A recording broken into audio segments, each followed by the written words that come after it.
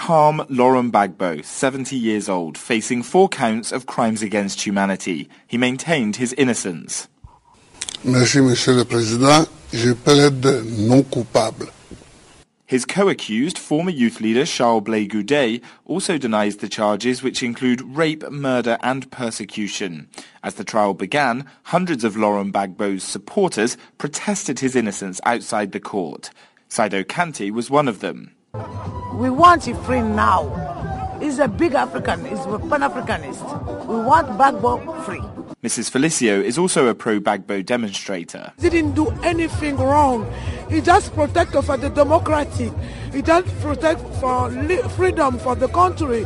Laurent Gbagbo and Charles Blé Goudet are accused of orchestrating post-election violence in Ivory Coast in 2010 following Gbagbo's election defeat to bitter rival Alassane Ouattara, who remains president in the country. In the run-up to the trial, the ICC has also intensified their investigation into pro-Ouattara forces for their alleged involvement in the unrest. Willie Alexandre Neth is a coordinating deputy at the FIDH.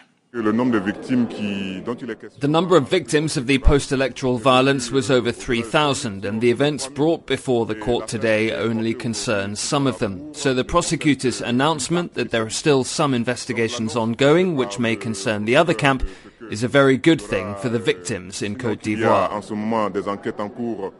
The trial of Laurent Gbagbo and Charles Blé Goudet is expected to last around 3 years. Judges here at the ICC will hear hundreds of hours of testimony from the over 700 witnesses in this case before deciding whether to convict the 2 men of crimes against humanity. Jack Parrick, SABC News, The Hague.